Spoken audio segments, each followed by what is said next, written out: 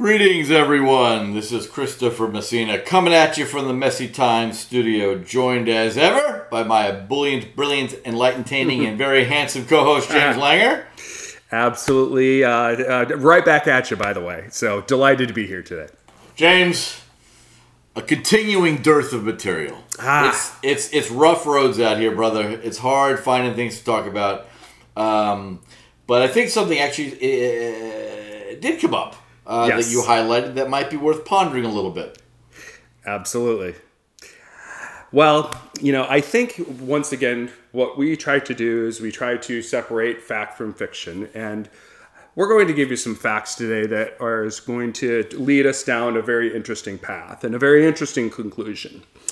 But, what I recognize, which most people have a difficult time recognizing because they haven't studied probability and statistics and polling methodologies, is the polls that everybody talks about, and Biden leading by X amount in the U.S. and X amount in certain swing states, are widely publicized. But there are many, many problems associated with the polling, and I'll discuss a couple of them.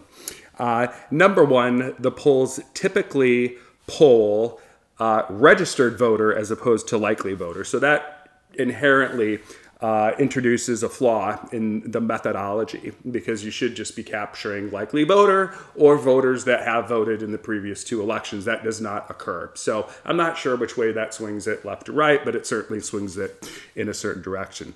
The second one is people lie on these things. And if you say to yourself, who is more likely to lie on a phone call regarding who you're going to vote for in the presidential election, a Trump supporter or a Biden supporter? It's a Trump supporter for sure, because Trump supporters, A, they want to inflate the polls possibly in a Biden direction for the shock factor. And B, a lot of people don't want to admit that they're Trump supporters because they're worried about what the ramifications of that would be on a recorded line, which introduces a third bias, the hidden Trump supporter who is unwilling to participate in these polls.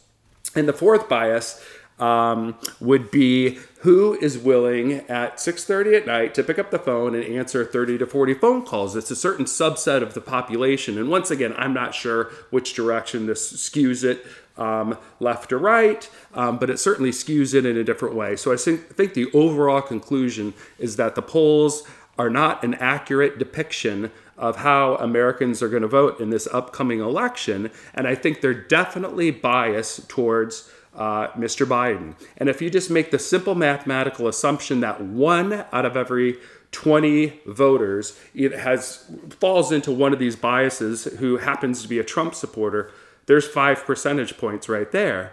And what happens in that scenario is Trump wins by a landslide. Thoughts? I'm not going to bury the lead. We're going to give our listeners the Messy Times poll prediction. We believe that President Trump is going to win re-election.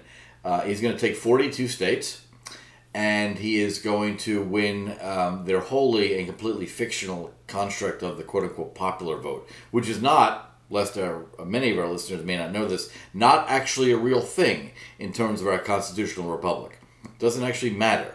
Now, you could have a constitutional convention and change it if you wanted to. There are a bunch of rampantly unconstitutional propositions on state ballots about apportioning, or basically giving away your state's votes right now, right? So you could say, I'm in New York or Nevada or whatever, and if I vote for one of these propositions, it means that even if the voters in my state vote for Donald Trump, but the popular vote votes for Biden, then automatically my state's will is going to be abrogated, and all those votes are going to go to Biden. So leaving aside the insane machinations of the left who try to rig things because they can't convince anyone of their non-existent arguments, leaving all that aside, and oddly enough, we'll get to why that's not a political statement or a biased statement.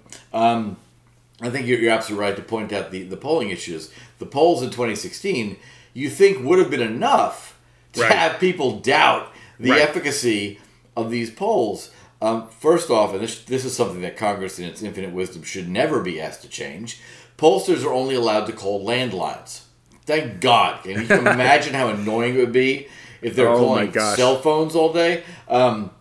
So there's a diminishing segment of the population that even has a landline anymore. Correct. They skew older. I'm not sure that we can, without doing our own polling, know who is more likely to be bored and lonely at 6:30 and willing to talk to a pollster. Exactly. A Democrat or Republican, I've got no idea.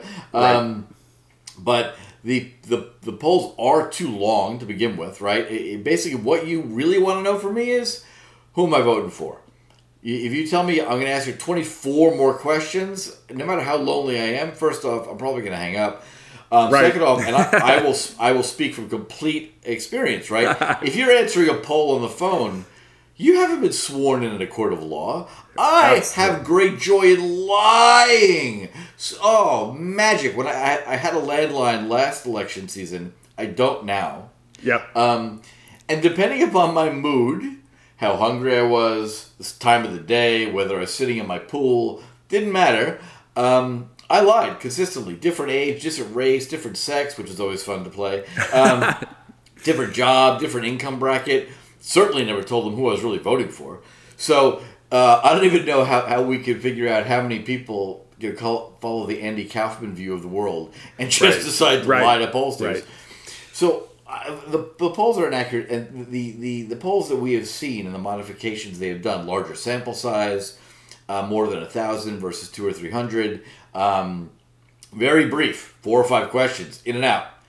Those polls are supporting our contention that Trump's going to win. But more fundamentally, where we at Messy Times have based our reasoning on is observing a number of things. One, there's nothing funnier than watching a kind of campaign rally turnout. Trump is famous for turning out thousands of people cheering and screaming, right? Right. Never mind the 3 times in the last week, Joe Biden, at his own campaign events, has declared that he's running for U.S. Senate, which is just really fun. But in multiple times in those events, of course, the Democratic team, of course, they're following him. They position the camera right in front of him, looking up at him on whatever stage he's on. Right. And they film him, and he's talking. The best things I have seen are when there's a Republican with a camera behind Joe's left shoulder, filming forward. There have literally been 2 or 3 people standing there. There was one, I think, in Ohio, right, where he was talking to an empty parking lot. Behind him were like 10 Ford F-150 trucks. Rrr, America. And off in the distance, this is the best part. This is the cherry on the cake. Off in the distance, there's like 60 or 70 Trump supporters waving Trump flags, yelling 4 more years to drown him out. Right, exactly. Cried with laughter. The last kind of qualitative point we'd look at, and I'm going to give a lot of shout-outs to P.G. O'Rourke for this. In one of his essays in his book, Holidays in Hell, he was in a Latin American country witnessing an election for a country that was transitioning out of kind of a dictatorship. They were having elections for the first time. And as P.J. himself says in the essay, I should have known better. I should have thought logically, right? All the polls before the election pointed to Party A winning the election. Right. Those people were basically the party who'd been in power, the quote-unquote the dictators who'd been in power. This was their choice of continuing to run the country. That's Party A. Right. The polls said with 80% surety, or 80% to 20%, they were going to win. And as PJ later said, when Party B won resoundingly, 2 things. One, scared person in a foreign nation who may or may not have an education, may or may not be literate, and who's lived under a dictatorship for 30 years. Hi, I'm a scary person you've never met with a questionnaire. Can you tell me who you're going to vote for? Right, exactly. Right, you think people don't want to vote for Trump now because their neighbors will like them. And then secondly, on election day, the rules of that country were, if you were in line, you got to vote. If it literally took 48 hours for that line, you got to vote. He said, and that there was torrential pouring rain in the city that he was in. And he's like, it still didn't register for me. Thousands of people lined up to vote. People don't stand in the rain to vote for the status quo, right? And so that the reason I give that rather long preamble is the New York Post and the Times said that something like 97 or 98,000 people voted early on a given day in New York City a day or 2 ago. Right. And they noted that was like 9 times the number of the people that had voted in a similar period prior, right? So PJ's words immediately sprung to mind. the status quo in New York is Democrat, right? It has always gone Democrat. I think since Correct. Reagan, Right. So if that's true, that tells me there might be enough people who are so enraged by the incompetence of Cuomo and De Blasio and Schumer and all these corrupt idiots that they are going to actually change the vote Republican. Possible. We're not including New York in our 42 states. But the voting numbers, and this is good for all of us, are skyrocketing. The turnout is higher than it's ever been. And people don't... the Democrats are utterly convinced that this is because the people have listened to the Democrats tell them for 4 years that you're an idiot and I know better and you should vote the way I tell you. I'm convinced that the Democrats are watching California turn into Venezuela. Right. Summers of Marxists screaming and raging in the streets while the media tries to play a Jedi mind trick by saying these are not the riots you're looking for. These are peaceful protests. Right, exactly. Meanwhile, they are going to shut down, the neighborhood of Beverly Hills basically between Halloween and Election Day because they're worried about what might happen.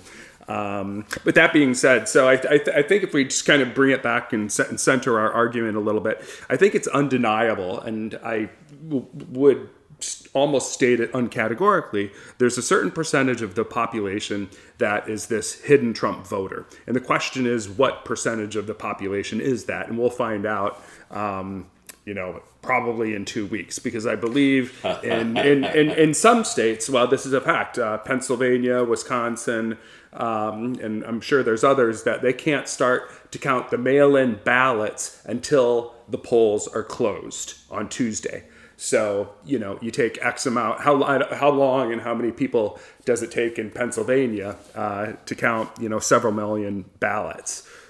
My guess is it takes a while, and, they have to be properly filled out, and you could have this kind of hanging Chad issue, equivalence. If the form isn't filled out properly, what do you do with that? I think another possible scenario is this goes to the Supreme Court, which is wonderful what happened yesterday, because this will be decided, by an unpacked court, which it seems like the Dems are, fully pushing for, adding X number of justices to the court, which I think is absolutely outrageous and abhorrent. But topic for another day. But let's think about this. Absolutely, we're 7 days away right now. We think 42 states resounding victory. Yes. I would say, despite the absolute horror of the ridiculous puerile communist jabber that comes from a lot of the Democrat left, I would prefer that Joe Biden wins resounding victory versus we end up with an incredibly tight election. The country is on a knife edge. No one believes the fake news lying media. And that's got nothing to do with Donald Trump. Right. One of the best essays I read, I think it was in the New Yorker a year ago, about the etymological origins and the historical uses of fake news. Of course, they love to pin it on Trump. Right. But it was started by a Democrat like 50 years ago. Don't care, right? No one, and justifiably, Messy Times exists and has the massive, burgeoning, and exponentially growing listenership because no one trusts the mainstream media. So we thank them for that. But in a nation that has been allowed themselves to be convinced by social media that we are far more divided than we actually are, in a nation where you and I have both spent a lot of time, and I've lived in a few third world nations during political events where political violence and the number of people killed during an election cycle were just a statistic that is regularly reported. It's disheartening to see America turning into that. This is what uncivilized, savage nations do. That you murder people because they're carrying the wrong sign. You feel free when someone's having a peaceful demonstration about free speech, that it's okay to run up and punch them in the face in front of cops in San Francisco. This shit's got to end. This is really, absolutely really does. dangerous. I mean, for the first time in my life, I am leaving town for the presidential election because I'm concerned with my family's safety. So we're going to go into, a very small community up in the hills where hopefully, we'll avoid the madness, which hopefully doesn't occur. But anyway, it is an unusual circumstance in my life that I'm nervous to see what happens in our country in the major cities, because undoubtedly, we're not going to have a decision for several days after next Tuesday.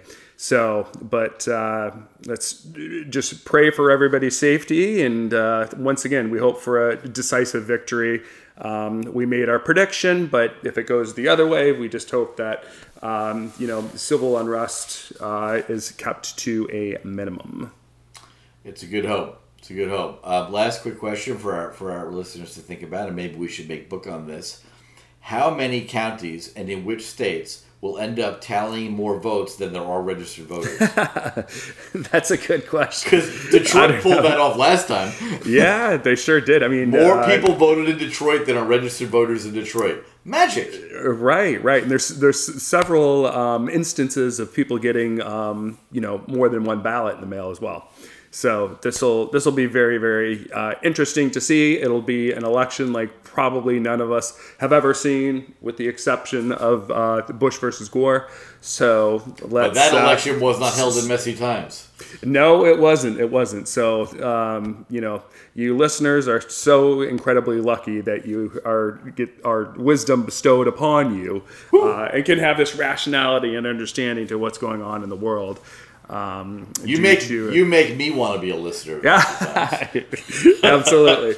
Oh boy, but that's all I got for today. We'll see. Fantastic. Well, I love it. I love the discussion of the statistical anomalies and the difficulties that are going to come up in the polling process. And you've got our prediction, everyone, and we'll see you on the other end of this nonsense. Absolutely. And once again, turn off the news, turn on Messy Times, follow us on Twitter, Instagram, log on to our website, sign up, follow us on Apple, Spotify. We're all over the place. So looking forward to hearing more from you, and excited to keep building this amazing audience.